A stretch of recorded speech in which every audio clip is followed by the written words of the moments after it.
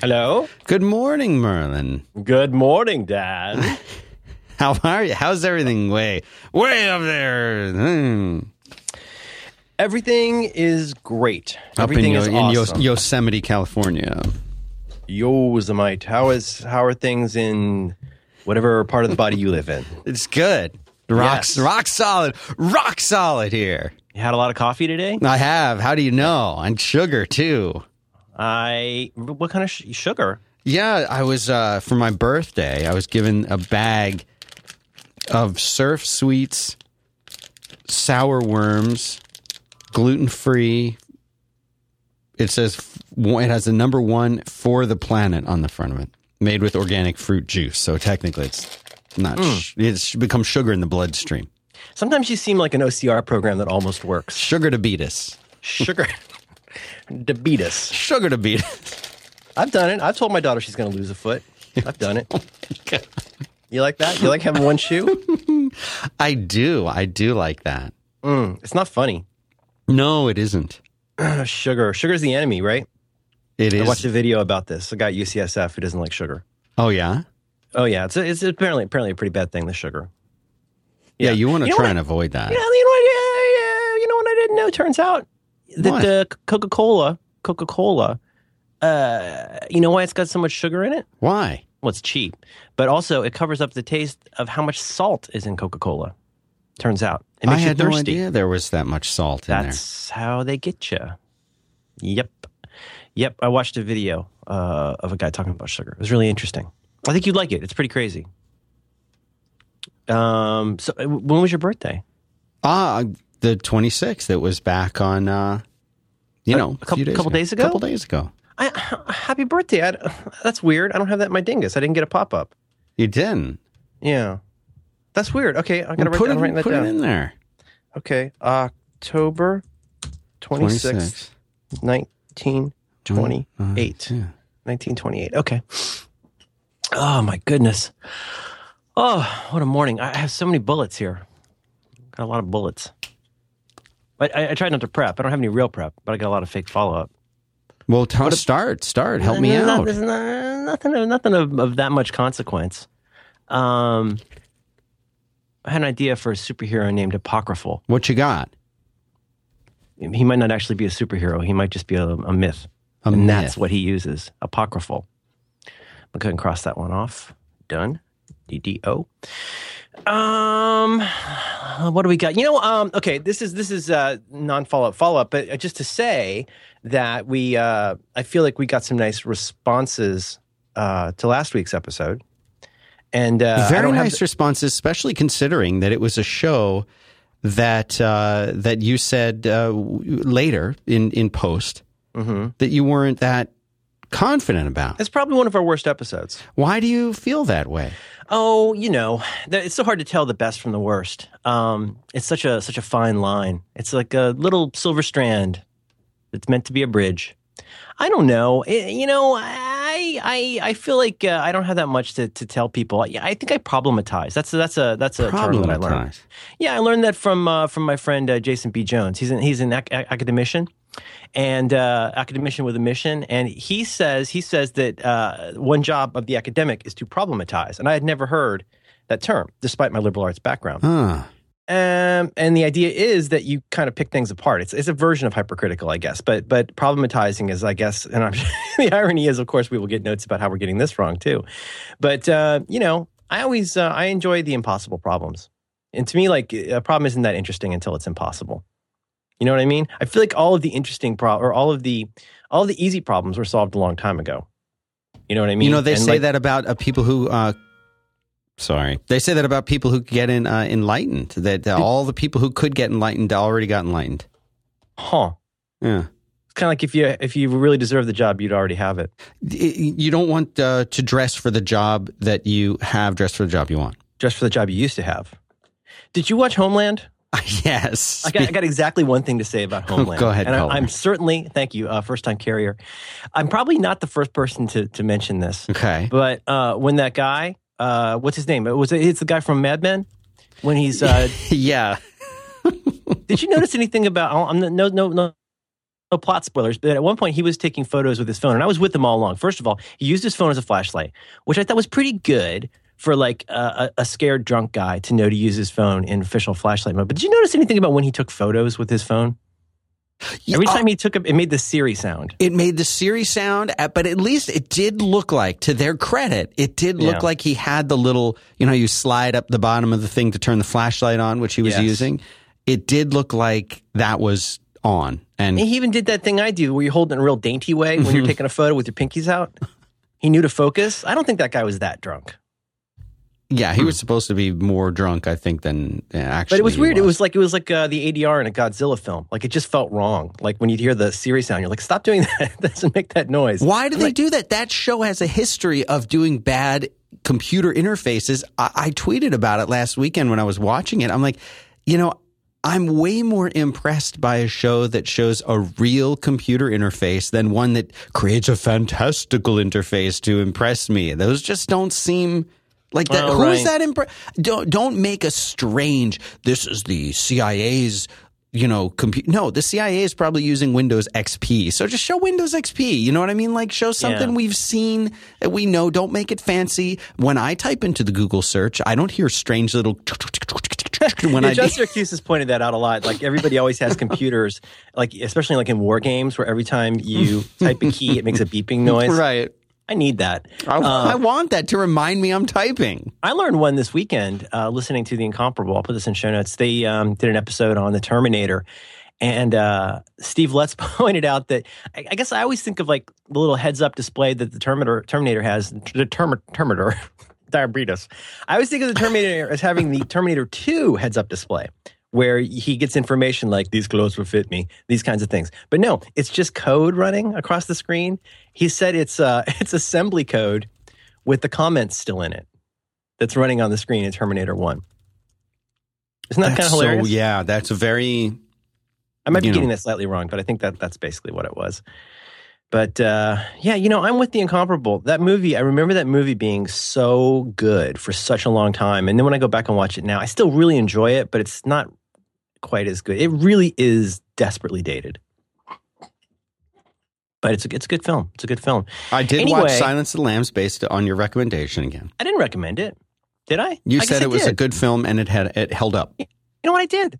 What a terrible episode. I did recommend that, yes. Why was it terrible? We got so much feedback about that. Yeah. Maybe I'm an unreliable witness. I don't know. And so what did you notice? You enjoyed it. Sounds like you enjoyed it.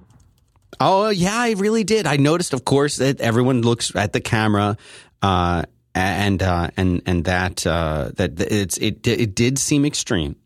Once you notice it, you really start noticing it. So thanks for that.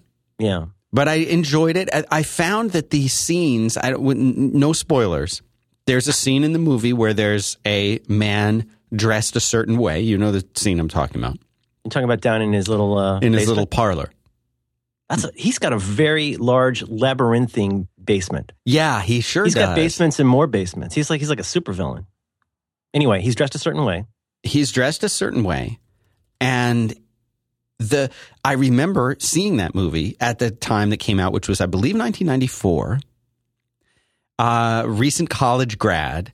And remember not being disturbed by that scene. That's not the right word for it, but thinking, wow, this guy's out there, Like, is like around the time of the Image that I posted last week, where he's kind of like looking at a camera and like doing his little dance? Yes, that scene. Oh God, again, the book is actually improbably like 100 times creepier, but the movie is still so creepy. You know what it is? It's jewelry. I think men wearing jewelry can be very disturbing. That type of jewelry. Well, the thing is, it's jewelry. Well, at the time, that was like, wow, this guy, he's messed up.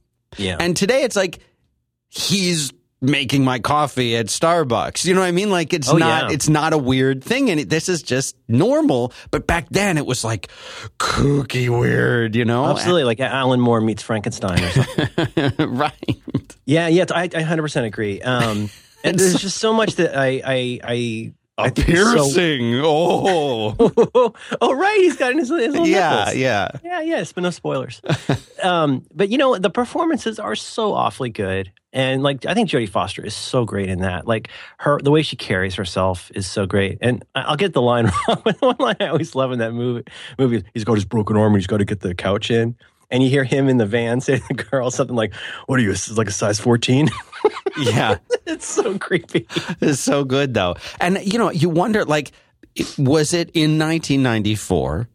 Would most girls happily help a guy load a chair into the back of his rape van? Or, like, are we past, like, now I don't think anyone would really do that. I think today, a single guy with a fake broken arm in a white van throws a certain shape, and I think today we've learned a lot. We've seen things on PBS. Yeah, we've read things in our local papers, and we know not to get in a white van with a guy who wants to know what size you are. Right. I mean, that's a tip off. That's a tip off because maybe he's got some dresses back there and he wants to thank her. Are you like a size 14? Here, put this on. Right. And there's no way that question ends well. There were a few things and again, no spoilers, but there were a number of things in this movie that so early on give away bad motives. Yeah. That looking back on it, I'm like, how could I not have seen that? Oh, really? Yeah. Yeah.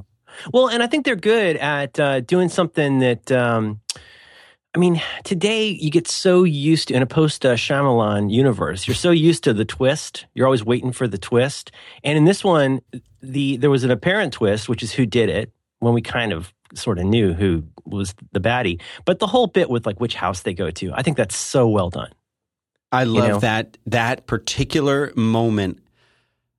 I remember just seeing that in the theater and being like, wow, you just totally blew my mind. Yeah, and the thing is now that's such a thing now. Like last night, there's a certain zombie show that my wife watches that it's a popular zombie show that I can't watch because it just freaks me out. Walking Dead, right? I wasn't going to name it, but it freaks me out. And we were watching it last night. She was watching it. I was reading an article by Film Crit Hulk to try and avoid looking at the screen.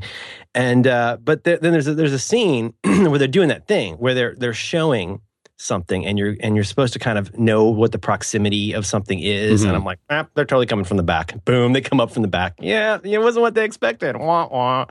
And that's such a thing now. You come to look for it. I think years of watching Law and Order have habituated me to watching which former celebrity the camera lingers on too long at 28 minutes after the hour. There's a pretty good chance that's the person who did it. Mm. But how great was Danny? Isn't Danny great? Danny Noonan? Danny Noonan. Isn't he, I think he's awfully good on that show. He's so good. I liked him last night. It's like, because I'm a spy. Yeah. Or the night. I watch it on Monday night. We've been admonished not to spoil recent episodes of shows, so I don't want to say too much. But the kid from Caddyshack is on Homeland, and he's great. He is. He looks exactly like what his character is supposed to be, which is like an untrustable, like paunchy drunk. Yeah, and they got the guy from what's that? That's not Duck Phillips. What's his name? Who's the guy from Mad Men? Who am I thinking of? Is Uncle Scrooge? What's his name? Duckburg? What am I thinking of? Treasure Bath? What's the guy's name? I don't know his name. I'm sorry. Beagle Boys? Remember the Beagle Boys? Yeah. Yeah. Oh, man. It's going to be a really good episode. I can feel it already. Why? You were so down after last year. Like, every time, this is how I know. Every time we end the episode and you're like, that was a weird one. I'm sorry about that. Anytime you apologize for the episode, I know we're going to get tremendous positive feedback from thousands of people. It's true. Everybody loves a shambling public mess. No, it was really good. I think it helps. It's helping people. Yes. So the nature of responses we got, and I the reason I'm reluctant to bring this up is I didn't quantify this, or I'm not providing quotes, but one thing we should mention, this is doubly damning, is that several people pointed out that we were incorrectly using the phrases positive and negative reinforcement. Yes, the whole premise of the show, which was my fault, that whole premise was wrong. Anyway, I'd like to apologize that we got that wrong. I hope there's still something useful to get out of it. We got lots of links to web pages and books that could be helpful. I put a couple things into show notes. Dan, in as much as you can say, where would people find show notes for episode 190-3 of your Back to Work program? You would go to 5by5.tv/B as in brothers, 2 as in the number, W as in women /1. And you said this was 93? I should know, but I'm not broken arm, 2 as in the number, W as in white van. White van /193. That's where they go. Yeah. Sign up for the little newsletter. Yeah, it's a nice newsletter. Looks like he looks like a VJ in that picture from last week. Who dat? The he does. He's like the podcast guy. Yeah. Yes. Yeah. Right. What's his name? Adam Carolla? What's his name? Yosemite. Adam 12? What's his name? Who am I thinking of? Dave Weiner? Yeah, Dave Weiner's the one who co-invented the internet with Al Gore. Who am I thinking of? No, that's who. Yeah. And I just got I did the thing where I want to segue into this, but I want to drop a note to circle back. I'm going to put it here. It's a bullet now. I've integrated. I did the thing where you can have messages also on your computer again. I had taken a break from it for about a year, and I had some feedback for you that came in just during the show about this. Thing where you can have messages on your computer again. You have messages on your computer and your iPhone at the same time. Yes. Where you can type. Talking about the Apple technology? Yeah, Yosemite. Okay. So I want to circle back to that later if we have time. We can do it in the post-show too. I got a lot to say. So thank you to everybody. Well, thank you for listening. It's an ongoing experiment. I do appreciate that people listen. And when I say listen, I don't mean just sit around with it on. Obviously, they're hearing the words, and that's gratifying. And thank you to everybody for the feedback. What were some other things? Suggestions for books. One book someone suggested that we bought a long time ago, and I never read. What is it? Talking so your kids will listen, and listening so your kids will talk, or something like that. It's one of those turns out titles. Mm-hmm. But that's supposed to be a really good book. In more important news, I don't think I mentioned this. I want to get this out of the way quickly. It's very important that everyone buy Silver Surfer, the first trade paperback of Dan Slott and the All Reds. Silver Surfer is now available. I put a link to that to Comixology.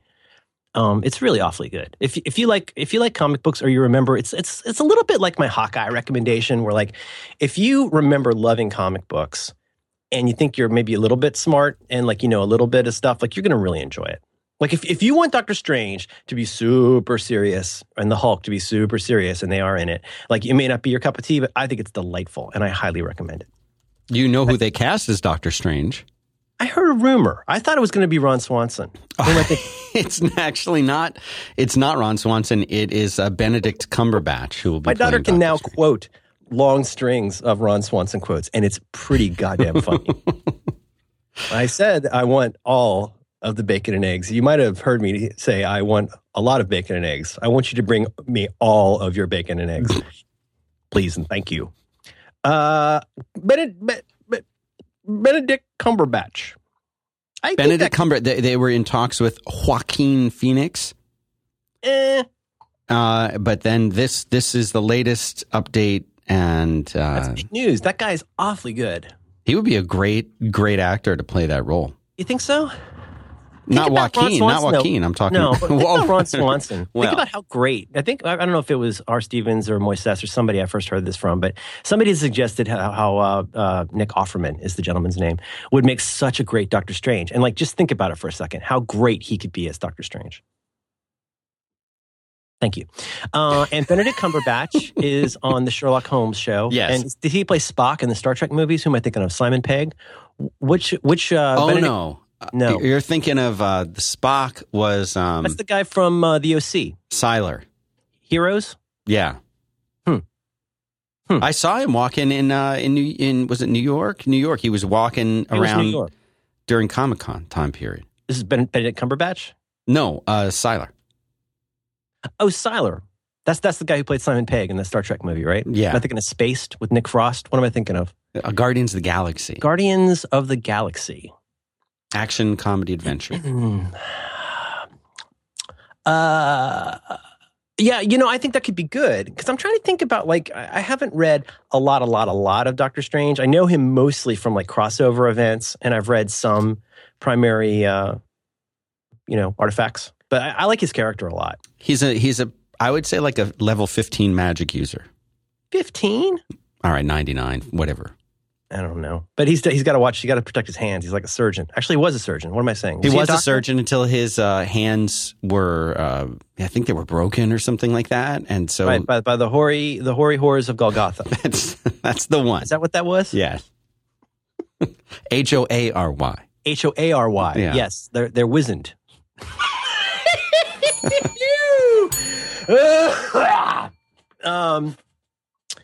So that's good. I like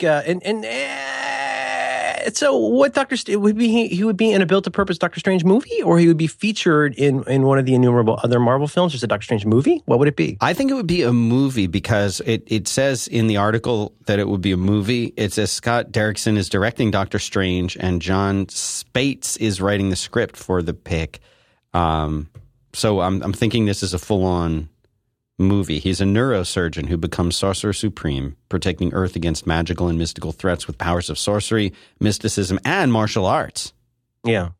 He mixes up some interesting stuff. He is kind of a nuclear device, though. They bring him in when stuff gets real. Well, because he's one of those very, very tricky characters, excuse me, like Superman, who has what are essentially unlimited powers. He can pretty much do anything, and that's very hard, I would imagine, to write for. You want there to be limitations of what they can do, and the Superman route was always, well, since he's super, super powerful, we will make enemies that are super, super powerful. So every time it was like, it's not, Superman doesn't have time to go and stop a bank robbery really anymore. He's got to save the universe every single time. Yeah. So time management's an issue. Right. GTD. I like that Flash show too. That's a big hit with all three of us in the house. Oh yeah, I haven't seen that one. My wife thinks it's kind of corny, but I like it. I think it's really good. And so they end up breaking his hands because he can't make those little fruity hand moves that he needs to call on the horrors of Golgotha. Yeah. And he like Scarlet Witch, sometimes you got to call in the big guns. Oh, would you see the trailer for the film? I did see that. Oh man, her brother's in it too. I know. I think Josh Whedon's Josh Wheaton. I think he's pretty miffed about them putting a Quicksilver in that C+ X-Men movie. Yeah. Yeah, I hope this is a better Quicksilver. I like that Quicksilver. He was all right, but he was more like a professional video game player or something. He didn't really read as. But I guess that was the 70s, so maybe it was Pong. Is that racist? No. Okay. So Silver Surfer is a lot of fun, and you can just go pick up one issue, see if you like it. Dan Slott is such a flexible character. Like he does so many different kinds of things, I feel like, but it's always, there's humor, there's always humor in his stuff. So Silver Surfer, trade paperback, what's it called? Dawn's First Gleaming or something like that? What's it called? Because Don Greenwood it's got a little bit of a Doctor Who vibe to it, because you've got Silver Surfer, who's this, like, not pretentious, but he's very cosmic, Norrin Radd, he's a very cosmic kind of character. And then you got Dawn, who's very down to earth. Mm-hmm. Silver Surfer Volume 1, New Dawn. Am I right? A New Dawn. Yeah. So that's important. I got lots of other things here. Apocryphal, the superhero, we're done with that. Integrated messages, what Dan wants to circle back to. Article on drafting email, Dr. Drang on the history of computing, my thoughts on Google Inbox. You were born in 1928. Is there anything else you want to mention? No, I think you're hitting all. That's pretty much everything. Yeah, that's it. Yeah. I don't know if any of that grabs you. Did you want to tell me about something that you like? I would like to tell you about TextExpander Touch 3.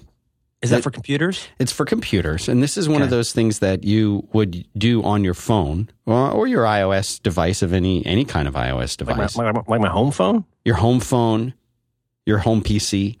Mm-hmm, mm-hmm. Basically, this is the thing that people are really excited about, because with iOS 8, you get custom keyboards. So TextExpander Touch 3 comes with a custom keyboard. So what this lets you do, we've said it before, it's the holy grail. It lets you expand custom keyboard shortcuts into frequently used text snippets on your iPhone or iPad. So what this means is you can type more with less effort on these devices. You can even get your favorite snippets from your Mac, the ones you already have set up. You're using TextExpander on your Mac, boom. This is in any app for the first time ever in iOS. So you have these little abbreviations that you create to save time. Whether it's something very basic like your signature, it could be a default response that you want to send over text. It could be a default response you want to send over email, messages. It doesn't matter. And all of these snippets are going to sync with the OS X version or any other iOS devices. It can use it all right over Dropbox.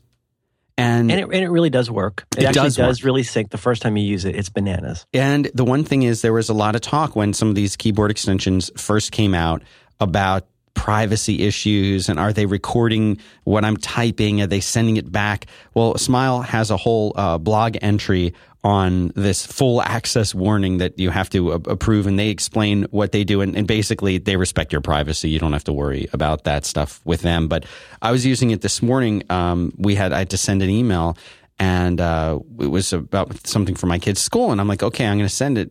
And my wife's like, well, I'll type it up later. I'm like, I'll type it up right now. I have my phone here. She's like, yeah, but it's like a long email, I said, well, no, because half the stuff we want to type is actually little snippets that I've come up with, because I like to send email with my phone. My phone's always with me, and typing the same thing over and over using, all these little workarounds to do it. Now you don't have to do the workarounds. It's a keyboard. You tap it. It's right there. So this is great. And you can go to smilesoftware.com/B2W. That's B as in brothers, 2 as in the number, W as in whiteboard. See? Mm-hmm. To go and find out more about this, and doing that, going there will support the show. I've got, this is peculiar to the OS X version, but there's a neat little dingus in the OS X app where I've looked at this maybe 3 times ever, but there's a statistics thing. Smile is so confident about what Text Expander will do for you that they want to show you. So you get stuff like the little bloop sound when it's expanded, but there's statistics here. Text Expander saves you time and effort, : snippets expanded here on my office PC, 7,382 snippets. Characters saved, 290,789. Hours saved, 19.39 hours. And I mean, I don't even need to see that to know that. This is muscle memory for me.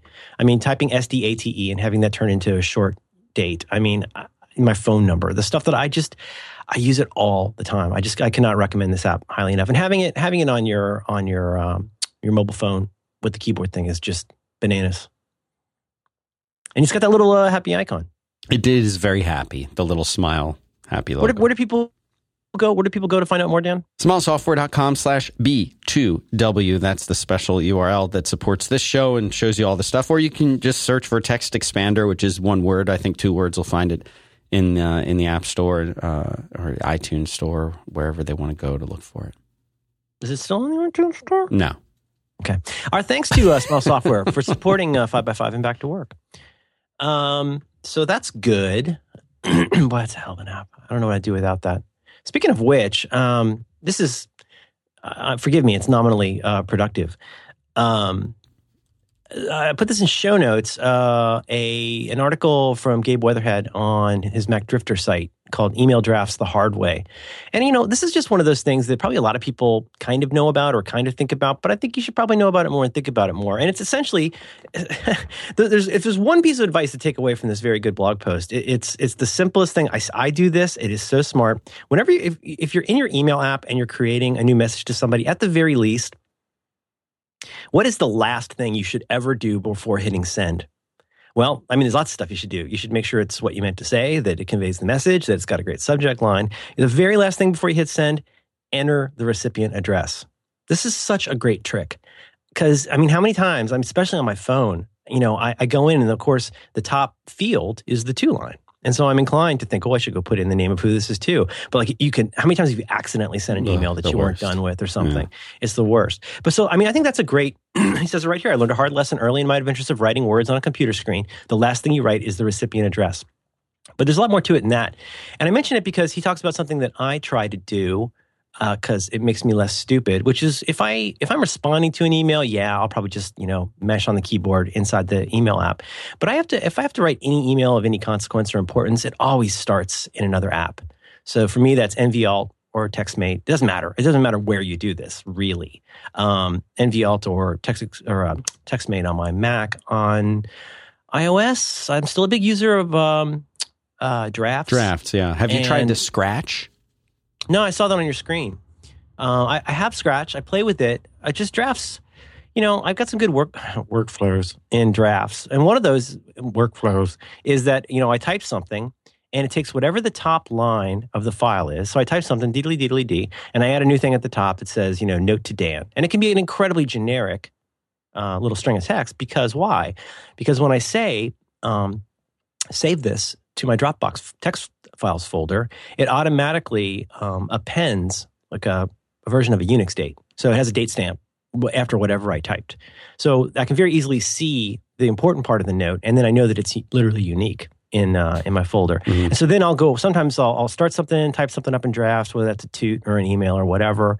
And if I have to do more with it, then I'll go to editorial, because editorials, it's, wow, what do you say about editorial? It does it all, Do you use editorial? Only based on your recommendation in the past. I think for people who don't know what editorial is, if they missed that episode, you want a little short explanation? Yeah. I mean, just really quickly. So Drafts Drafts to me is like a no-brainer home screen app for iOS, and there are others like it. I happen to really like Drafts a lot. So Drafts, you open it up, and it's it seems incredibly perplexing at first, because you open it up, and it's just a little field where you can type. Like, why would I need that? Why don't I just use the Notes app?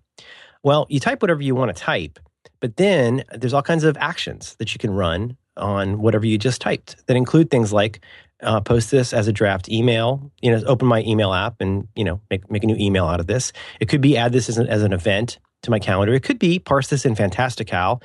And because there's just so much Disney magic under the hood using stuff like the callback rules and stuff, there's just crazy stuff you can do, like make a list of stuff and send it to the Do reminder app, mm-hmm. and it will create a workflow with multiple items. It's, send it to OmniFocus, whatever. But I find that a very fast way to type. It can all sync up through iCloud very easily if you want to keep your little snippets. Personally, I would keep my drafts snippets in a separate area from my actual According to Hoyle text files. You know what I mean? Yeah. I'd keep those separate. But anyway, but then what I do a lot, if I just want to type something really fast, I get in there, I type it. And the nice thing is you can even have it set to automatically create a new document. Like if you go away and come back, have it create a new document. If you go away and come back after more than a minute, create a new document. I have mine set to 5 minutes, so I can go do stuff, click around, do stuff, and even if it's gone away, you still have it all like on your phone. You can still go back to any snippet you started. But it's great for just like ephemeral bits of information, things you want to write down a phone number without having to open the Contacts app, etc. But then, like I say, one that I use a lot is when I'm done typing the basics of something in drafts, I just call up the little action that saves that to Dropbox. I hop over to my editorial app, and now editorial has access to it because it's all synced up. And editorial is just, wow, it's just so tricked out. It's got like the power of Python under the hood. You can do, a lot of the same kind of stuff you would do in drafts, but even more stuff. It's got, where do you begin with editorial? You can, it's got a fantastic like kind of built-in Markdown editor. You can preview right inside of the document just by like swiping. See, that was what really appealed to me about it, is the built-in, and I think they kind of talk about that more than they talk about some of the other stuff that you're describing. But being able to, if you write in Markdown, which I guess you should, this is huge, being able to just type and then swipe and see it. Like, that's the coolest part. Well, Federico Viticci has written a ton of stuff about editorial. It's if you haven't looked at iOS text editors, pardon me, I muted there like a gentleman. If you haven't looked at iOS text editors in a while, there have been many, many great ones over the years. I really liked Nebulous Notes. I've really liked a whole bunch of them. I like Simple Note at one point. Vesper's out there. But with this one, you might be amazed how much stuff you can do inside of this app. And when you swipe right to left, you also now have the option of stuff like you can go, it's got its own built-in web, web view. So if you want to go and Google stuff inside of editorial, like why would you want to do that? Well, because then you can also do stuff like, say, copy this information and paste it into the document that I'm currently working on. Another great one, oh my gosh, for iOS 8, back to Drafts for a second.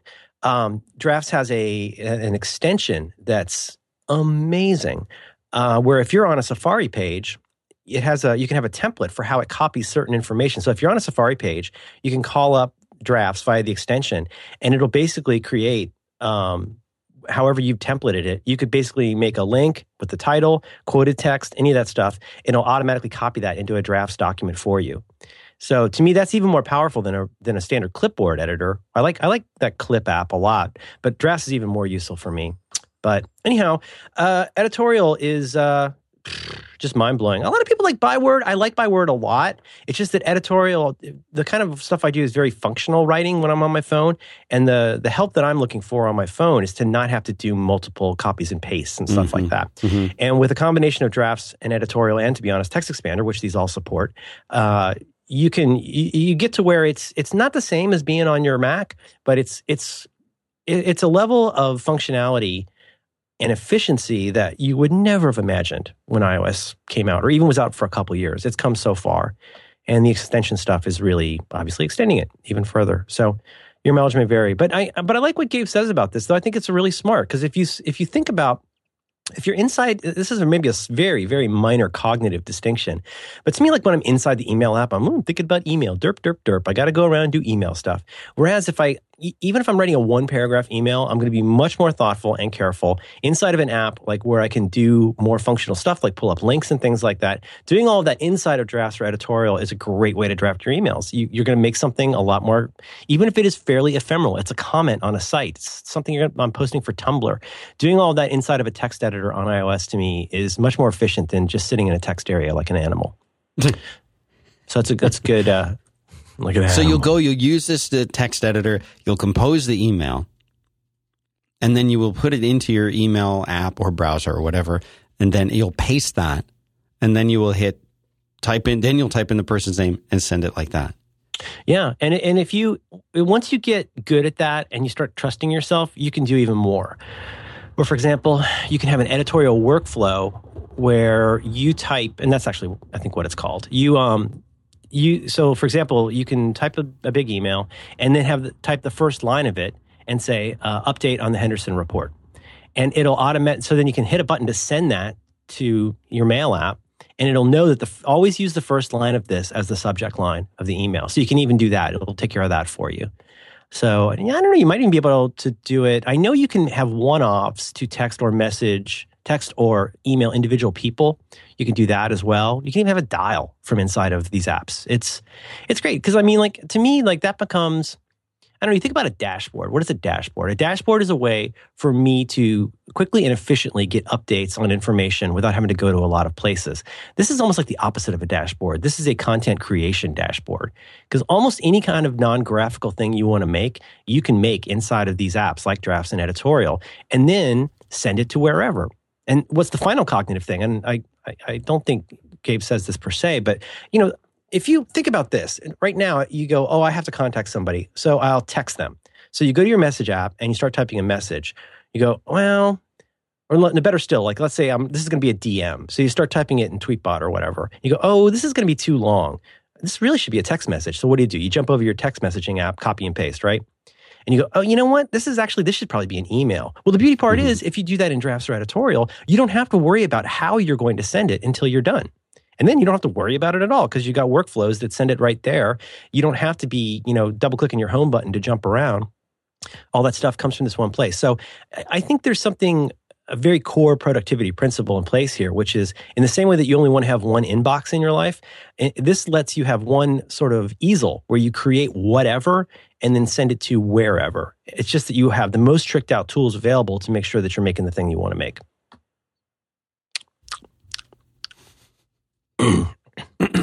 Silver Surfer. So that was a good article. Well, let's talk about integrated messages in a minute. I don't have that much to say about Google Inbox. Are you on it? Are you in allowed in? Were you allowed in? Yeah, I am. I don't know. I guess it's kind of what I expected, but I would not see that replacing Gmail for me anytime soon. It's, it's very similar to that sort of card interface that you get, with Google Now. Cards are the new thing, apparently. Everything is about a card now. Well, and that works for a lot of stuff. It's just that maybe I'm probably just missing something or haven't spent enough time with it, but it seems like the problem this is meant to solve is not that big of a problem for me. I mean, it's neat to be able to say, like, it's neat when Google Now or whatever you want to call it, when it can do stuff like know, oh, here's a site you've been to before that's updated. Here's a movie you searched for, and that's now available to buy. And that's kind of cool, knowing the weather for where you are, the weather for your destination. That's all actually really the useful kind of stuff that makes us suffer Google, is they're smart about that stuff. It's just that, I guess maybe I'm old-fashioned or something, but, I mean, I already have, like, TripIt monitoring my email for travel stuff. It'll automatically gobble up trip information there, and I'd rather have that in TripIt personally. And, it's... I guess the heart of it is, for me, I feel like most of the ways people are trying to, the way we're trying to attack the quote unquote email problem, most of the apps want to simplify things for you, which is an incredibly sensible and reasonable and smart thing to want. But how do you simplify email? Well, there's some kinds of things that are pretty easy to simplify through, canny searches in regular expressions or their siblings. You can find a lot of things like, oh, here's a UPS package number. Like, that automatically gets added to my deliveries app. Like, it monitors that and knows to add that. I think that's great. But, the way people try to attack this, to simplify this, ends up being mostly about kind of hiding email or filtering email. So on the one hand, you like heavily filter it and put it into these groups. Well, that's not personally how I think.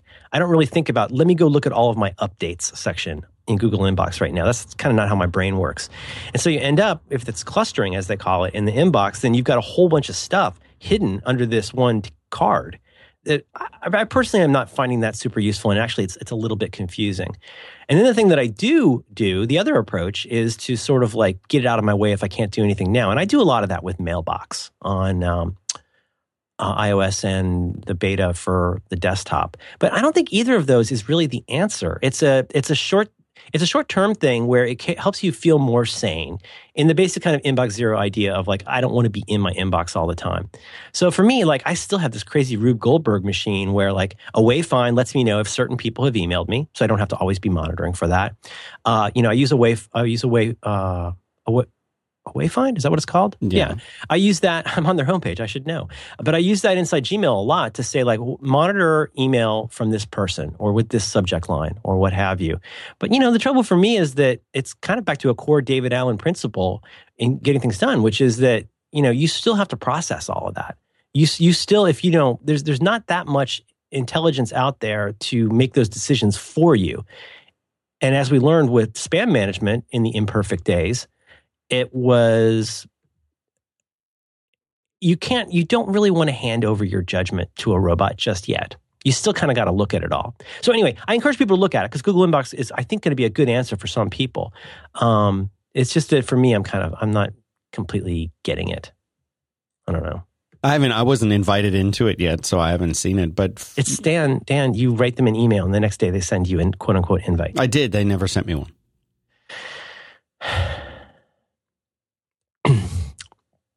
I went to the site. It says request an invite. It clicks up a thing. I sent them an email. I told them, hi, I'm Dan. I do this Did you thing. Send another one? Do you really want it?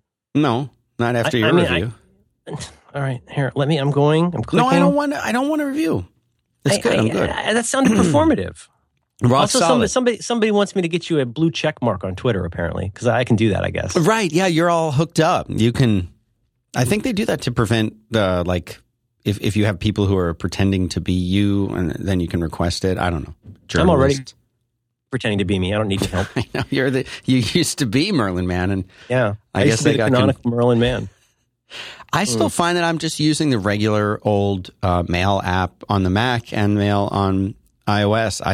I've tried all of the other ones, pretty much every single one that, except the Google Inbox, since I wasn't invited, but all of the other ones. And they're, I don't like using Gmail in the browser. I know I'm missing out. I should be using it. I think it would help me. Dan, you should use what works for you. There's nothing to apologize for. Well, what I'm using doesn't really work. It's a mess. Yeah. But in the new iOS, I'm not sure if this happened in iOS 7, 8, or 8.1. It's so hard to keep track. But you can now do sort of a long left swipe over an email, and it will auto archive it for you in the list and in mail app or in mobile mail or whatever they call it, Apple Mail on the iOS device. That's cool. Yeah, I love that. So you want to delete it. You don't have to do a short swipe and then tap delete. You just and it's gone. Love it.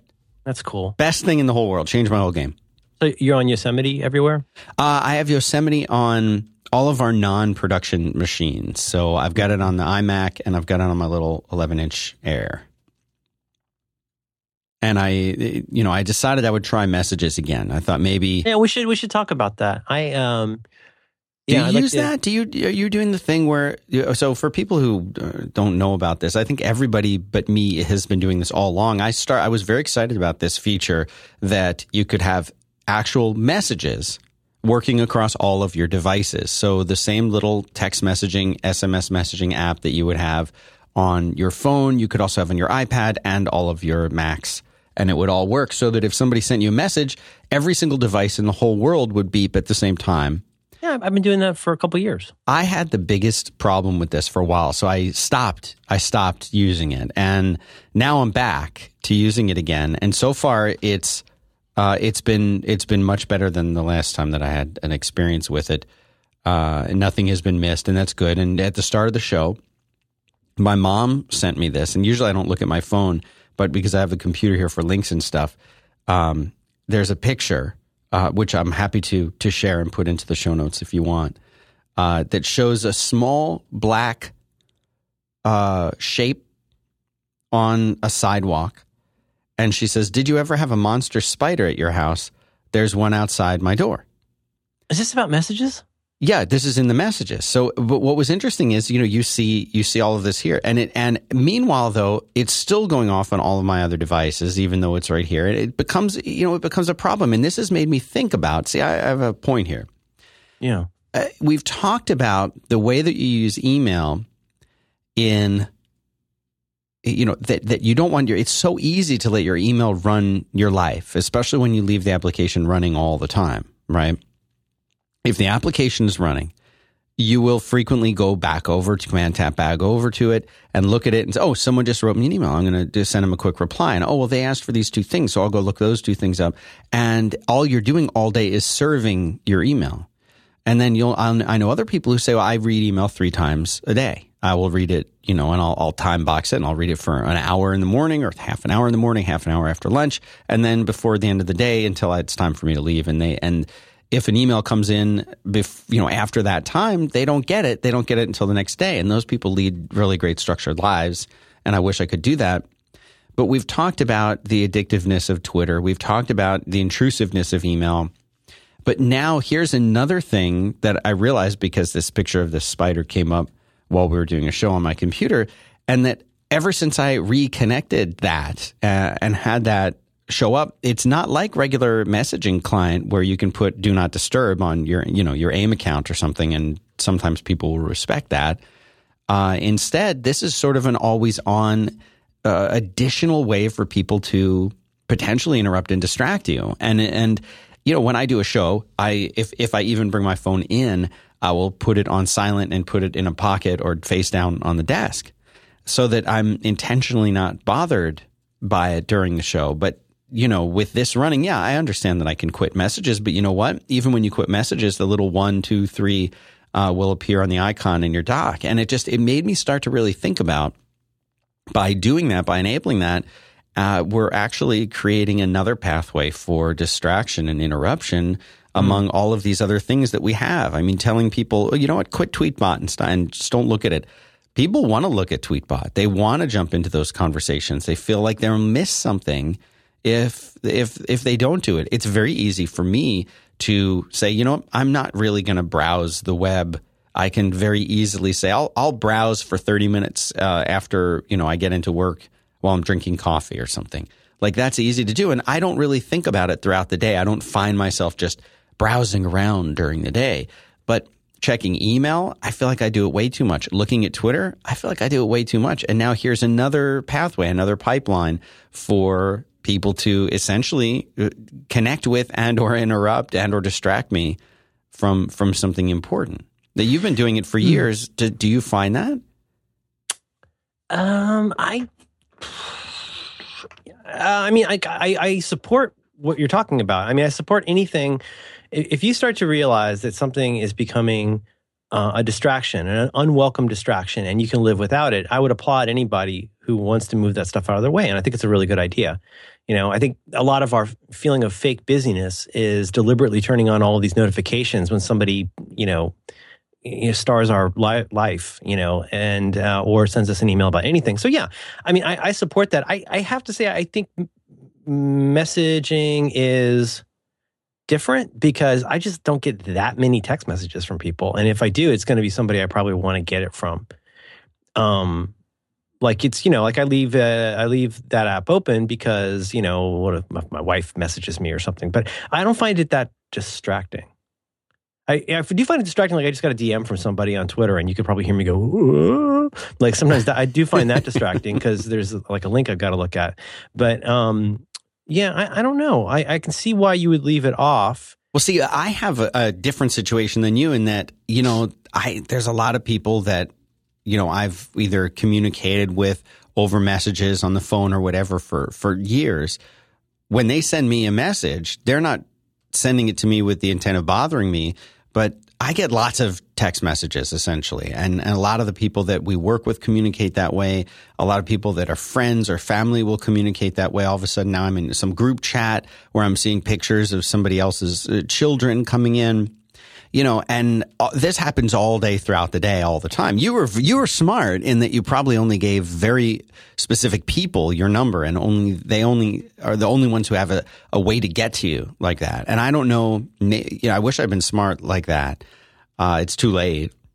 So I don't. But you're saying essentially what you're saying though is you wish there were a do not disturb. Or I wish there was something. Yeah, and I could definitely turn off the sound on my phone and I see that I could quit the app and it becomes less intrusive. But it's like every single thing. I loved your comment a minute ago about starring your life. I know someone who has Instagram notifications turned on anytime someone likes. My God. Yeah, anytime someone likes their photo, they get an audible and visual notification. Their phone will turn on. It'll come across the little screen on notification center, and their response is to then swipe it and go and look and see who was that person, who was the random stranger who just liked that photo that I took of my cat. I want to know who that person is, even though typically it doesn't really lead to anything except maybe they'll sort of then look at that person's photo and maybe find one that they like of that person, and that'll I guess that's the genesis of a functional social network. But to me, that just seems crazy. Do you think that's because at some point, like I don't know who follows or unfollows me on Twitter. I long ago turned off the email, but I know people who I guess have a dozen followers. They really want to know when someone follows them or unfollows them. And they take it personally if someone follows and then unfollows them on a Twitter network or something, I mean, that all of these things are interruptive. And if you think about Silence of the Lambs, for example, that people would sit, what was this movie? It was a great baseball movie I was just watching with, I don't know if I want to say great. It was a good baseball movie with Harrison Ford in it. And it was, anyway. Jackie Robinson. Yeah. They show a guy. He is a sports writer. He's writing about these games, and he's sitting on the bleachers with a typewriter as if he is sort of writing about the game on a typewriter. I would have imagined he would have just taken notes and transcribed it later as opposed to bringing a typewriter to the game to sit on his lap while he's watching. But you think about these tools that the great writers in the world, some of the best writers ever of all time, they wrote things with a pen or a pencil or a quill or a typewriter. And, you see these sets of Mad Men, and you're reminded how much work can actually get done with no computers involved. Not probably in our field, not in my field, but, the idea of all of these services, of all these gateways into your life that eventually become a very addictive distractions. Addictive. Yeah. Do you know what I'm talking about? I do. I'm trying to figure out which part of the suitcase you want me to grab. I need help, man. I mean, there's at least two very different things here. I mean, we could talk about like the problems of, paring, the challenge of paring down the number of ways that you let people have your attention. And then we could talk about the problem of, a different thing. I guess what I'm getting at is this. Like, I don't disagree about anything that you're saying. I think the idea of mindfully addressing and then adapting to the ways the world can get to you is something everybody kind of has to do. It's a big part of our job now is it isn't like 1993 where I was just always, I was excited to have the opportunity to check my email. It was it was a big deal to get in there a couple of times a day to dial up and actually go get all my email and read it. But, obviously now today, the expectation is that you should be available to people. We could talk about that angle. Yeah. But I mean, I don't want to, sound like such an old guy, but I'm kind of perplexed by anybody who would have all that stuff turned on and then complain that it's distracting.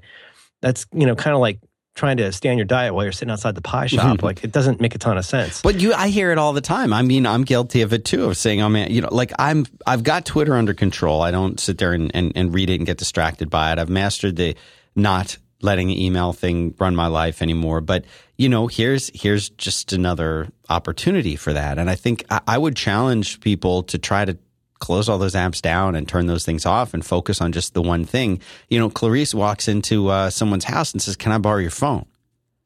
Well, there's, right. Where is she? We don't know where this person is. They are unreachable, unless she can borrow someone's phone to use it. What a foreign concept in our But then think about what happens when Carrie doesn't pick up the phone. Right. When Quinn keeps calling her. Because right. the expectation is like some serious stuff goes down while she's, let's say, not checking her phone. And that disrupts the whole project because the expectation is that she's always going to be there. That's her job. So, it depends a lot on what your job is or what you perceive your job to be. I mean, I don't know. I feel like there's a lot of angles to this, but it's, I wouldn't, I don't want to sound critical, but I guess I don't understand having the thing on where you would like, what do I have turned on in Tweetbot?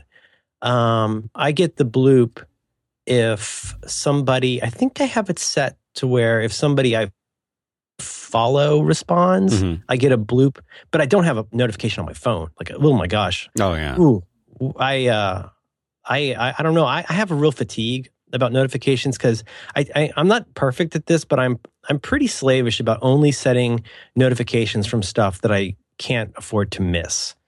Because if you get to your, let's say you've been away from your phone for a few minutes and you pick it up and there's more than one scrolling screen of notifications, like something better have blown up as far as I'm concerned. Yeah.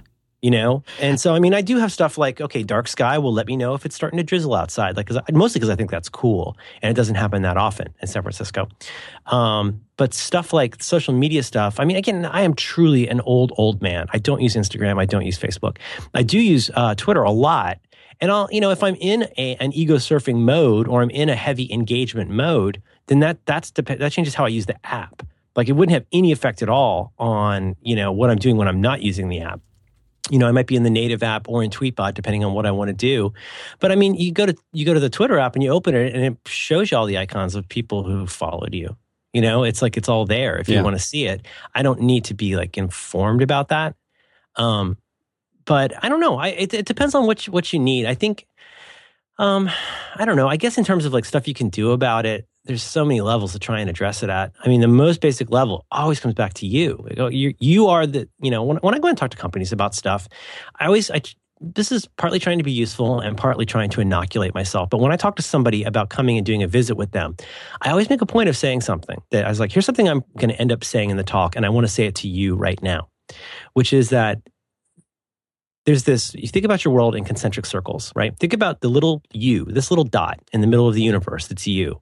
And you have a certain amount, whether you like it or not, you have a certain amount of control over what you decide to see, how you decide to see it, what you decide to think as a result of that, And as I like to say, then how your cognition and your actions in turn change as a result of that. That's all on you, whether you like it or not.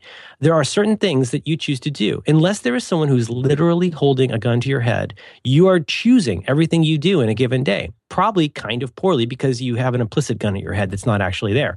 Whatever. We can argue about that all day. But it helps to understand that, first of all, there is stuff that you can do. There's stuff you can change about how you decide to let the world get to you. May not be perfect, but you have to make all those decisions, or they will, in fact, be made for you. Next level out, you've got people like your family, let's say. People where, you have interest in influence and where you want to know what's going on. And I say influence because you might be able to, make things better in how you interact with them. Certainly, you've got a circle further out, which is like your team of people at work, right? People that you interact with on a regular basis. Further out from that, next concentric circle, you've got maybe whatever, your business unit, the floor of the building, whoever's in your office that you interact with, and so on and so forth, further and further out. And each one of those concentric circles that you move further out from that little dot that is you have less and less of anything resembling control over all of those things that you do have control over for yourself. You cannot decide how other people have expectations about you. You cannot decide how other people decide to contact you. What's most convenient for them right this frickin' second. You don't have control over any of that stuff. And you have absolutely zero influence, especially the further you go out, over people's values and how they see the world. And so what I'll say to that person on the phone is, understand that I cannot even change you. When I come out there and you give me a little dough and fly me on a plane and I come there and I talk, there's a very good chance that one or two people in the room will like something that I say or will see something. There's a good chance that I will have absolutely zero influence. There's very little that will quantify how much I helped your company, because at the end of the day, it still comes down to every single little dot. And no matter how much control you want to have over all of those levels, it still ultimately comes down to you. So if you don't have an influence over the world, that really still comes back to how you do stuff. And I think that is a super obvious point that we need to remember a couple times a day. Because, on the one hand, it helps regulate things like, maybe Carrie should have had a ringer on. Maybe she shouldn't have used her phone to record that conversation. Maybe she should have used a dedicated recorder. It'll govern things like what kind of notifications you have. But you also then, you have to accept that you'll never please everybody. And that in order to live a life that you can live with, you're going to have to make some weird and difficult and awkward decisions that a lot of people aren't going to understand. But it's really important that you understand them for now, for today. When you decide what's allowed to be on and beeping in your life, you're allowed to make that decision every day. If you're not making that decision every day, you don't really have anything to complain about. You've turned your life over to Skynet at that point. Mm-hmm. It comes down to you. And if you're getting something, like in your case, if you're getting a ton of texts from people that maybe should have been an email, that's an opportunity for you to say, I love talking to you, but could you, if it's not time sensitive, could you email me? And you still kind of sound like a jerk when you do that. But, like I say, every email, every message, it's a pebble that somebody has to carry. You don't know how many pebbles that person already has. People don't know if they're contacting me while I'm recording the show, and I can't really type a sane answer to them. There's no answer to that apart from just learning to tolerate what you have to tolerate to get your stuff done. So we could talk more about tactical stuff about how to do that. But I think it's so important to remember that just that you are that little dot. That is the entire range of control you have over the rest of the world. And I find that harrowing and comforting, because it helps me to understand that while I am a hot mess at this stuff, everybody else is too. They just haven't realized it yet. You're right. We could talk about some tips and tricks stuff. We haven't done that in a while. I would love that. Yeah. Anything else you want to tell me about that you like? Yeah, I would like to tell you about Varonis Data Anywhere. These guys, Varonis, are really cool, and I'm glad that they're sticking around. Everyone can go and try this stuff out. I'll tell you the URL in a second. But basically, if you have a company, if you have a network, if you have several computer systems, and you have people who you want to give access to, obviously, if you want to get into that sort of space of sharing the data, the way that a lot of people would do it is they would use a great service like Dropbox, but then they're going to upload all of their own stuff to Dropbox. Now they're sharing stuff on Dropbox among their local area network and then out to the wide area network where they've got people who are, salespeople or people who work from home, telecommuters, people who are in the office 3 days a week, whatever. Now all of your data, all of your files are on somebody else's back end. They're on somebody else's infrastructure. Well, that maybe isn't always the best situation. Maybe your data is secure. You want it to be secure. You want it to be private. You want to control who has access. You want to trust your own infrastructure, your own equipment. It's a great idea. And Varonis has made this possible. With their stuff, you keep your data on your existing file servers or your own NAS. You keep your existing permissions. You can monitor and control access to all the files. You can create your own rules that allow you to control this access. And you can even like remotely wipe devices with their stuff. It syncs with Windows, Mac, iOS, Android, and it installs in like 30 minutes. So you're basically keeping your own company's servers all secured, all backed up, all reliable. And you don't have to change anything. You don't have to upload terabytes of stuff to someone else's infrastructure. So go check this out. Where you go is Varonis.com/back to work. And I'll spell that for you. It's VARONIS, Varonis.com/back to work. And if you go to that special URL, you will get Data Anywhere free for 30 days with an unlimited amount of users. And as a special bonus just for Back to Work Merlin Mann listeners, and you go to Varonis.com/back to work, you will get 5 users free forever. So thank you very much to Varonis for supporting 5x5 and Back to Work with Merlin Mann. Buffalo Bill. Yeah. That sounds like a neat service. Where are we here? About an hour. Okay.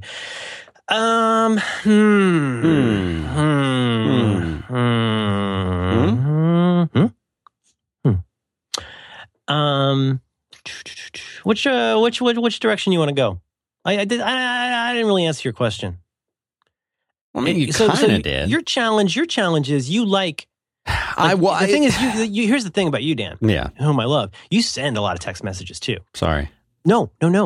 So it's like, I kind of can't imagine you doing that. I guess you do that on iOS, but like, I can't keep up with you if I'm not on a Mac. And it's always been iOS until the last week. That's crazy. How do you do that? I type fast. Yeah. You can tell sometimes when, for example, when I'm on my Mac using messages and somebody else is not, and I definitely feel it when it's the other way too.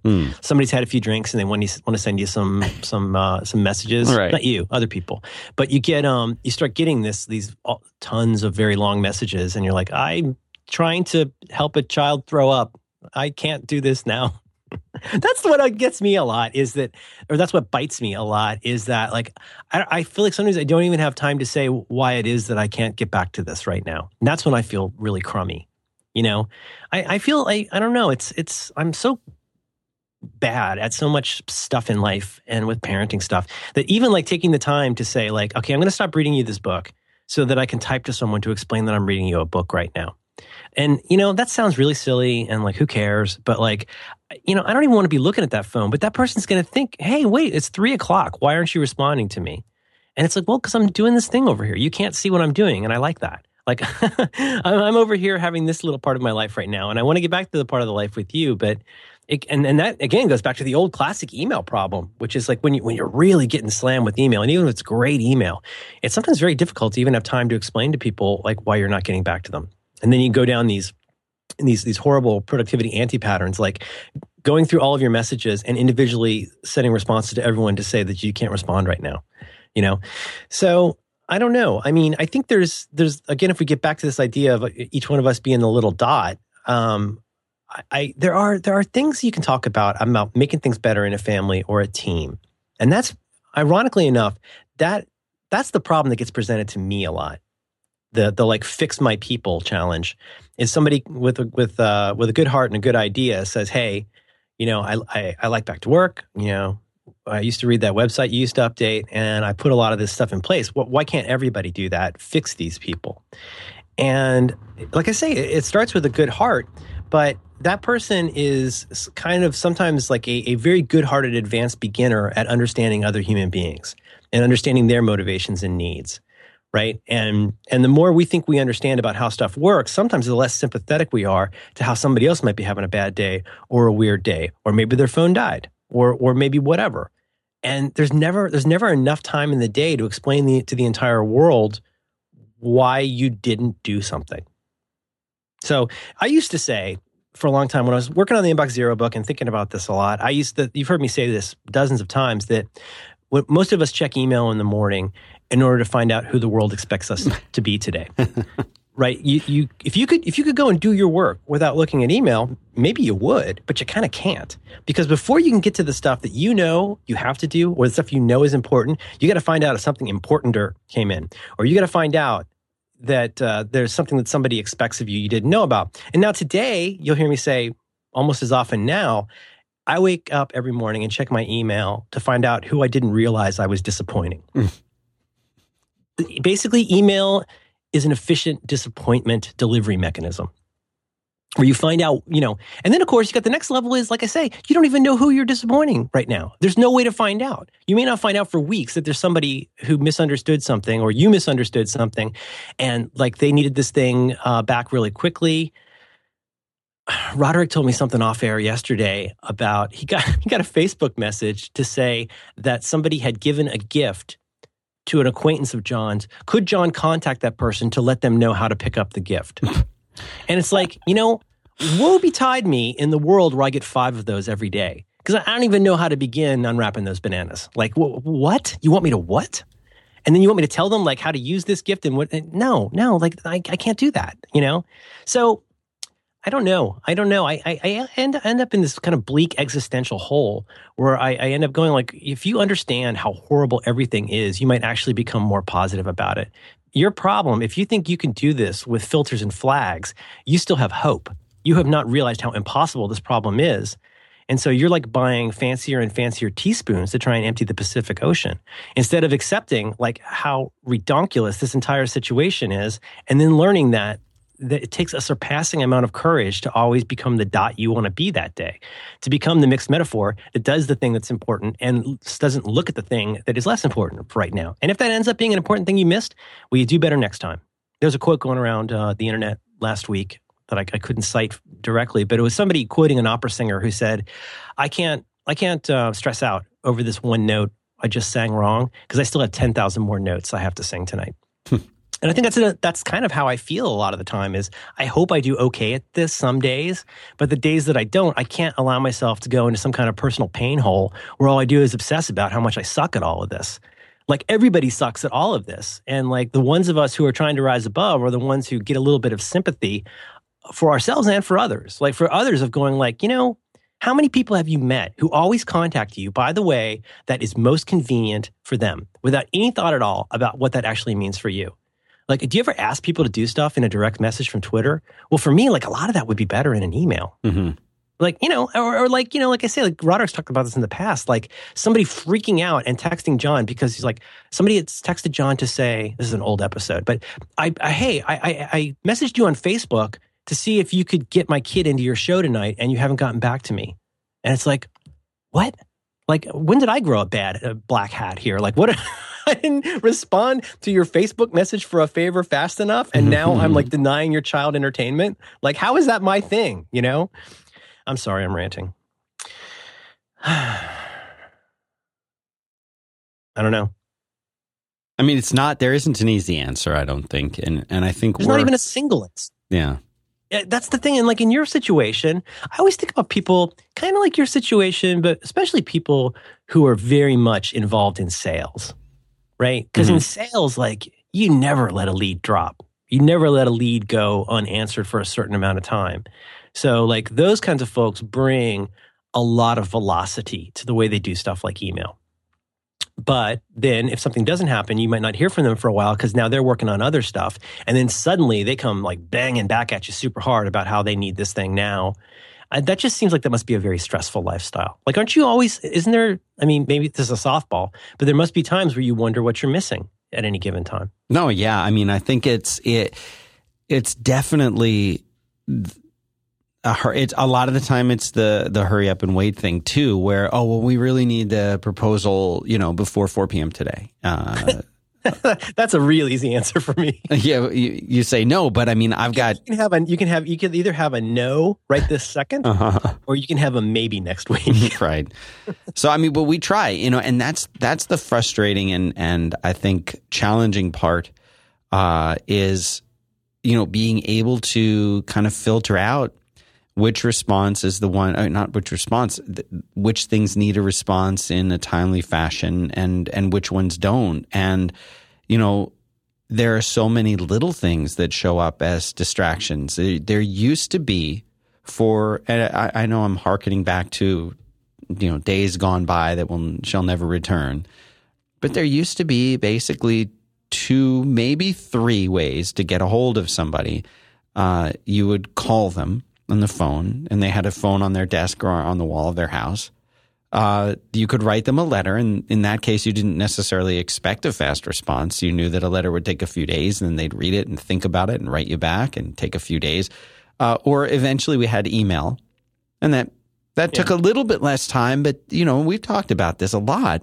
The acceptable response time for an email, and should I delete those emails that are older than September of 2014? It used to be much more casual. Yeah. Oh, I sent him an email. I'll hear back. I haven't checked my email in a few. Have you heard anybody in the last long time say, I haven't checked my email in a while? That means an hour. It used to mean a few days, right? Right. I mean, and it used to be so simple and straightforward as to what the expectations were. And I knew people, like, if the phone was ringing and you weren't getting it, that used to bug me when because I've always had phones. We've always grown up with phones around. Well, there's lots of people alive, like you always say, who've never watched the Jetsons. And, for them, like, not responding to an IM the instant that they get it. If I'm standing there and my family's in the same room as me and it's Saturday and my phone makes a noise, I know that I probably don't need to get it very quickly. Yeah, it could be a server, it could be something like that. But that's very different than my reaction to my phone making a noise at 3 p.m. on a Wednesday. That could be anything. But, there is that concept of the important people are all right here right now. And something bad might have happened somewhere else, but I don't have to panic when I hear it. It's not the phone ringing. It's not, the bear stalking you in the forest. And I think that has become our response, our Pavlovian response, our natural predatory avoidance instinct to, we don't have the bear chasing us. Sometimes you eat the bear. And, we don't have that. So in a way, these external if you think about it like this, when someone texts you in a strange way, I'll phrase this in a weird way, they're sort of dictating that they want you to go and do something. How willing are you to give somebody else control over how and when you respond? If it's not something that's truly urgent, if it's not just, oh, my friend wanted to say hi, these people are getting your time, and they're getting your time in a much more straightforward and direct way than they are with email or with even a phone call or with a letter or something like that. I am the direct message. All of these things are requests for your attention. And I feel like we should be, maybe I'm talking about just myself, but I feel like we should be a little stingier sometimes with how we reply. I still remember I was talking to a friend over instant message many, many years ago. I'll say 8 to 9 years ago. And he and I were having a chat over IM. We were talking about a project that we were going to work on or something. And I was distracted by something in real life, probably my wife coming over and saying, hey, we're late for lunch or something. And I did not properly sign off with him. And I got up and ran out. And when I came back, he was like, hey, dude, what happened? Like, we were in the mid conversation. And I realized that for a lot of people, especially people like him, he was a developer, probably in front of his computer far too long every day, that for him, that was a conversation. Mm-hmm. It wasn't, oh, hey, dude, what's going on? And that maybe he'll take an hour to get back. And I'll say, not much doing this. And then maybe I'll take another hour to get back. Using the old days, we used to use the instant messaging a lot more like email. It wasn't thought of so much as an ongoing conversation the way that it is now, where an almost instant response is the expectation. And we're giving those people that kind of a pipeline into our world. They can kind of dictate, oh, I messaged you. Why didn't you message me back? Well, it's been 15 minutes and I was reading to my kid at bedtime. So, all right, but what about this thing? Well, I know it's important to you, but the fact that you have that access to me doesn't necessarily dictate what my response needs to be. Right. Right. And I think you pretty much said this, is that's so varied and so different for everybody all the time. Back to, our first principles, Clarice, like whatever I want is the most important thing in the world, and everybody needs to take care of it right now. And whatever everybody else needs can wait. And it's reductive, but isn't that kind of the case? I mean, you're checking, not you, but one is checking the sales leads because they want to make some sales. Even their desire to gather that information has a genesis somewhere. Yeah. Somebody who went in and said, yes, it's okay for you to send me Instagram notifications, phone. Like, they wanted that on some level. And, if you spend 3 months and keep meaning to turn that off and haven't, well, then, I'm not sure how to help you. Like, that's your phone. You can turn those things off if you want. I think you'll be okay. But that's a great point, because these priorities are so different for different people.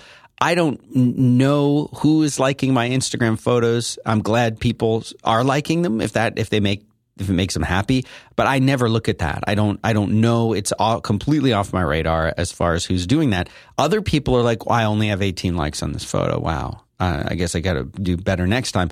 These priorities are just so different. Do you have, like, in your mind, if you had to rank types of contact in a priority, like what would be on top? Like a phone call would be number one, and an email too. In terms of like the urgency of responding to it now? Yeah. That's a good question, because I'm thinking in my head already, like, of examples that go both ways. Like, there's times where I just like shucking and jiving with people and texting with people, and I'll just go back and forth with somebody, on Twitter DMs for a while, and it's a lot of fun. Yeah.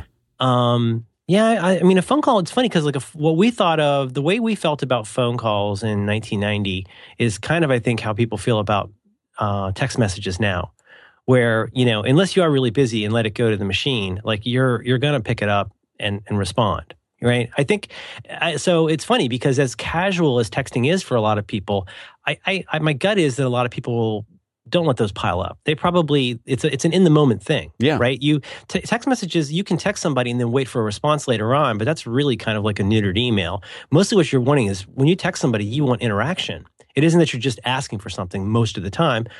To me, that's kind of a no-brainer to send in an email. But again, these all vary so much. My only thing I would say is, like, again, just to get it out of the way, the dot stuff is important. Like, all the stuff that you can do to make your own peace with however your world goes. Like, you're the only one. That's the only area where you have any real influence and where you can see any actual effects. And quickly. Like, if you make a decision that you're going to start doing something differently, you're going to start seeing something differently, you're going to start thinking about something differently. If you mindfully accept that, you will see way more changes than 1,000 memos that you send out to everybody. Right. But with that said, there's a phrase we used to use in the project management game. It's real douchey, but managing expectations. Mm-hmm. And I'm thinking here of, like, people like Mike Montero, who are so good at, like, dealing with clients. Whether you're dealing with clients or children, I think it's really helpful to start out the relationship by talking about what kind of stuff is okay, and potentially, optionally talking about what kind of stuff is not okay. So clear communications with people when you get started with them can be very important, especially with a client. And there's a couple ways to do that. The way that some people that are good at it do is to say, hey, anytime you call us between this time and this time, we'll answer the phone. You can call these people, and so on and so forth. The ones who are real ninjas, though, give very specific direction about what expectations, how to get your expectations met. Like what? So, well, for example, I think if you've got a client, if you're doing like freelance work, client work, consulting, something like that, it helps to give them a big red button. Like, give somebody a phone number and say, if you call this phone number pretty much any time of day, and there's obviously infrastructure behind this, you call this phone number any time of day, a person will pick up the phone and deal with your emergency or near emergency. Mm-hmm. But please don't do that unless it really is an emergency or a near emergency, because we really will respond. This is why we're good. It's like, we will take care of that. If you send emails to us about ongoing work, you can expect a response by the end of the business day. I can't promise we'll get what you want done, because that would be insane, but right? But you know, this all sounds so obvious, but how many of us do that with the people in our lives? It sounds really pretentious to tell people that, but I think you can say to people, once you have fixed your own little dot and you are like getting better at this stuff, you can set your own rules for yourself and say, you know, and now what's the difference? The difference there is like, you're not presenting that as an automated message that says, I only check email once a month. Please go check my FAQ. But you know, nobody cares. Like, but if you give them the right thing to do, then you're kind of encouraging them to do the right thing. Like if you've got an emergency, call this number. If it's not an emergency, you can email us. Here is your contact person for this project. If you have questions about this, the way that we work here is like if it's a non-emergency thing, we'll kind of like collect those and then talk about it at our status meeting. But never give people the impression that they can always upturn the apple cart for whatever reason suits them. Because if you, and I don't want to put that in a negative way. What I'm ultimately trying to say is you can put this in a positive way. And so you say to them, hey, you know, you've called the emergency or near emergency button phone number like 3 times this weekend. Mm-hmm. Just so you know, we don't think those are emergencies. And in fact, like, you know, we can't keep doing this if you keep calling that number. Think about this. When you have a client, don't you pretty much always have some kind of terms for payment? Oh, like yeah. Nobody puts just whenever on an invoice. When you get around to sending the money, that's good enough for me. But you generally, like if you're starting a contract or something, that's a really big deal. That's a big part of the engagement process is hashing out. We need this much money as like a retainer. Like the work starts once we get the retainer money. Like, you know, really, really basic logic. Like just so you know, we're not officially engaged until that check arrives and clears.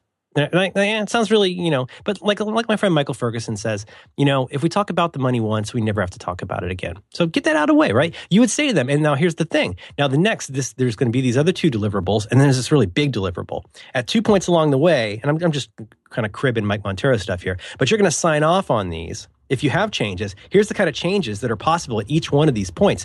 This is the kind of stuff that most design folks, like it drives them nuts because it's not fun. This is not a fun conversation to have. But at each step, you're setting expectations and saying, if we both do all of these things, like this is going to turn out great. This is how we got great at what we do, is through this kind of a process. Mm-hmm. So if you're on board with that process, you can pay by these dates. You're okay with changes being this flexible up until this point and so on and so forth. Like you have a great relationship because now you really understand each other.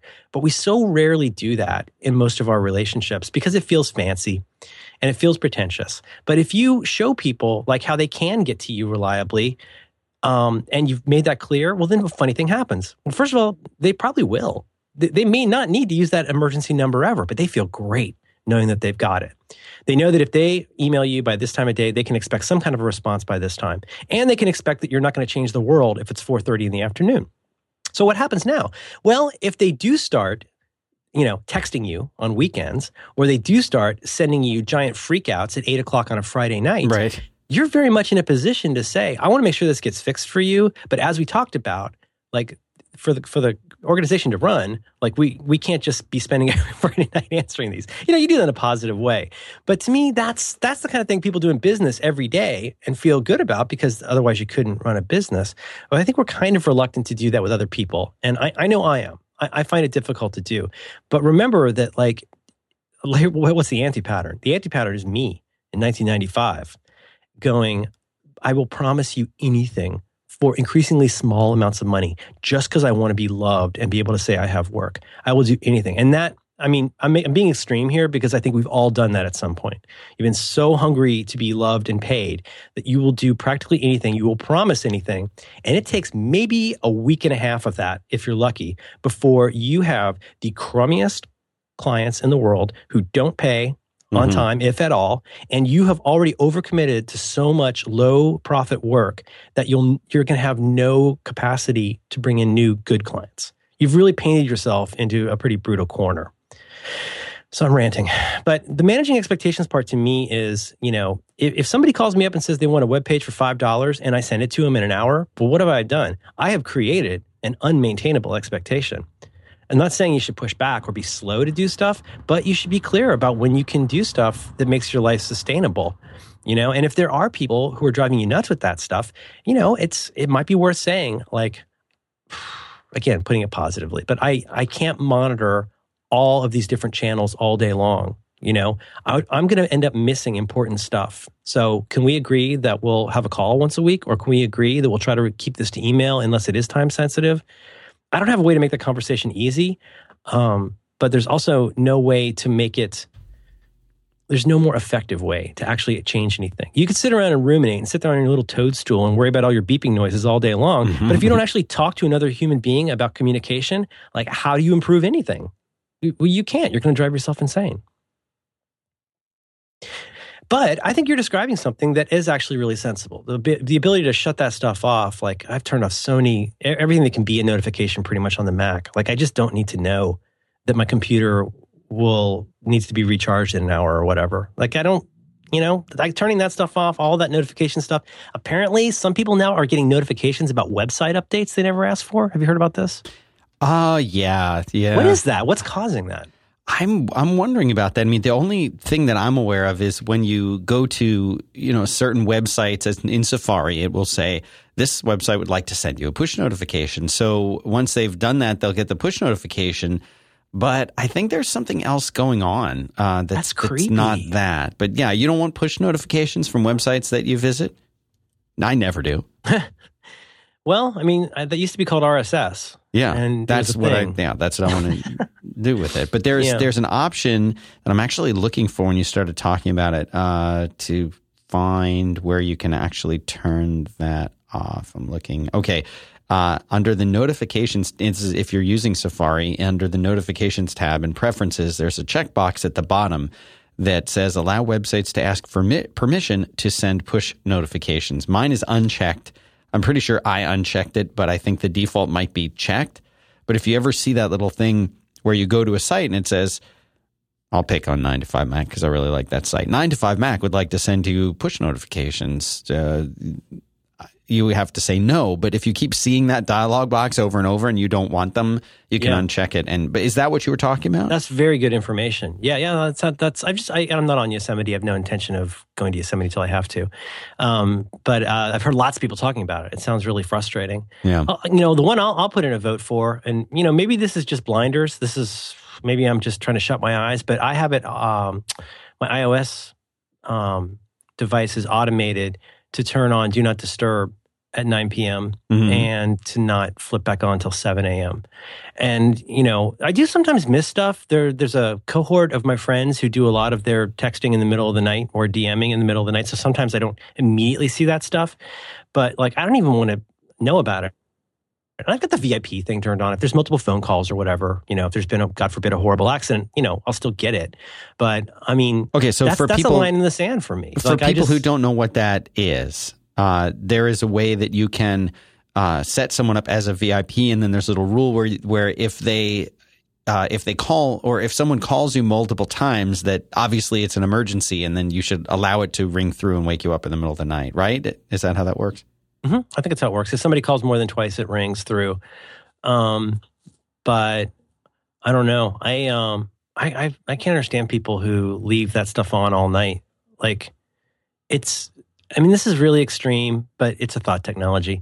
If you have a notification on for something like email, or you have a notification on for somebody like following you on Twitter, what is that? What is that for? That's to let you know that something important just happened that you need to know about. Here's what I will caution about whether that's monitoring your inbox or notifications or anything that makes a bleep and a blink, is remember that when that takes your attention away from whatever you were doing, it doesn't matter if you were, on the one hand, it doesn't matter if you were doing the most important thing in the world. That thing's still going to bleep and bloop. Mm-hmm. Conversely, it doesn't matter if that's the stupidest reason, if that's if it's the spam account that's following you. Do you really want to wake up in the middle of the night to find out, Brazilian Bikini Wax 35 is following you? To me, if you don't develop the self-esteem to turn that stuff off, unless you really need it, there will never be work that's important enough in your life. There will always, you are introducing new ways, deliberately introducing new ways to be distracted, and basically telling yourself nothing's ever allowed to be that important. Because whatever a stranger wants from me this second will always be more important than the most important thing in my life. I'm putting that really extremely because I want you to just think about it. But that's what I would say. If you need a notification, get a notification. I don't want to forget to pick my kid up at school. That's good. That's a good notification. Knowing I'm going to need an umbrella is a good notification. Knowing that somebody likes my picture of a dessert with birds on a wire in the back is not anything I need to stop my day for. Right. Nailed it. Did you have anything else you want to tell me about? No. Thank God. Hour 33. Jeez Louise. What a terrible episode. Oh, stop it. I'm doing that to provoke you. It's a good one. Yeah. You got any thoughts? At an hour and 33, you probably don't have time for thoughts. Yeah, I don't think we have any time. You can't take this coffee away from me. Still early there. It's like 5 in the morning. It's like 5:25 here. Morning has broken. The cock has crooned. No, wow. Let's button this up. I love you, Merlin Man. I love you, Dan Benjamin.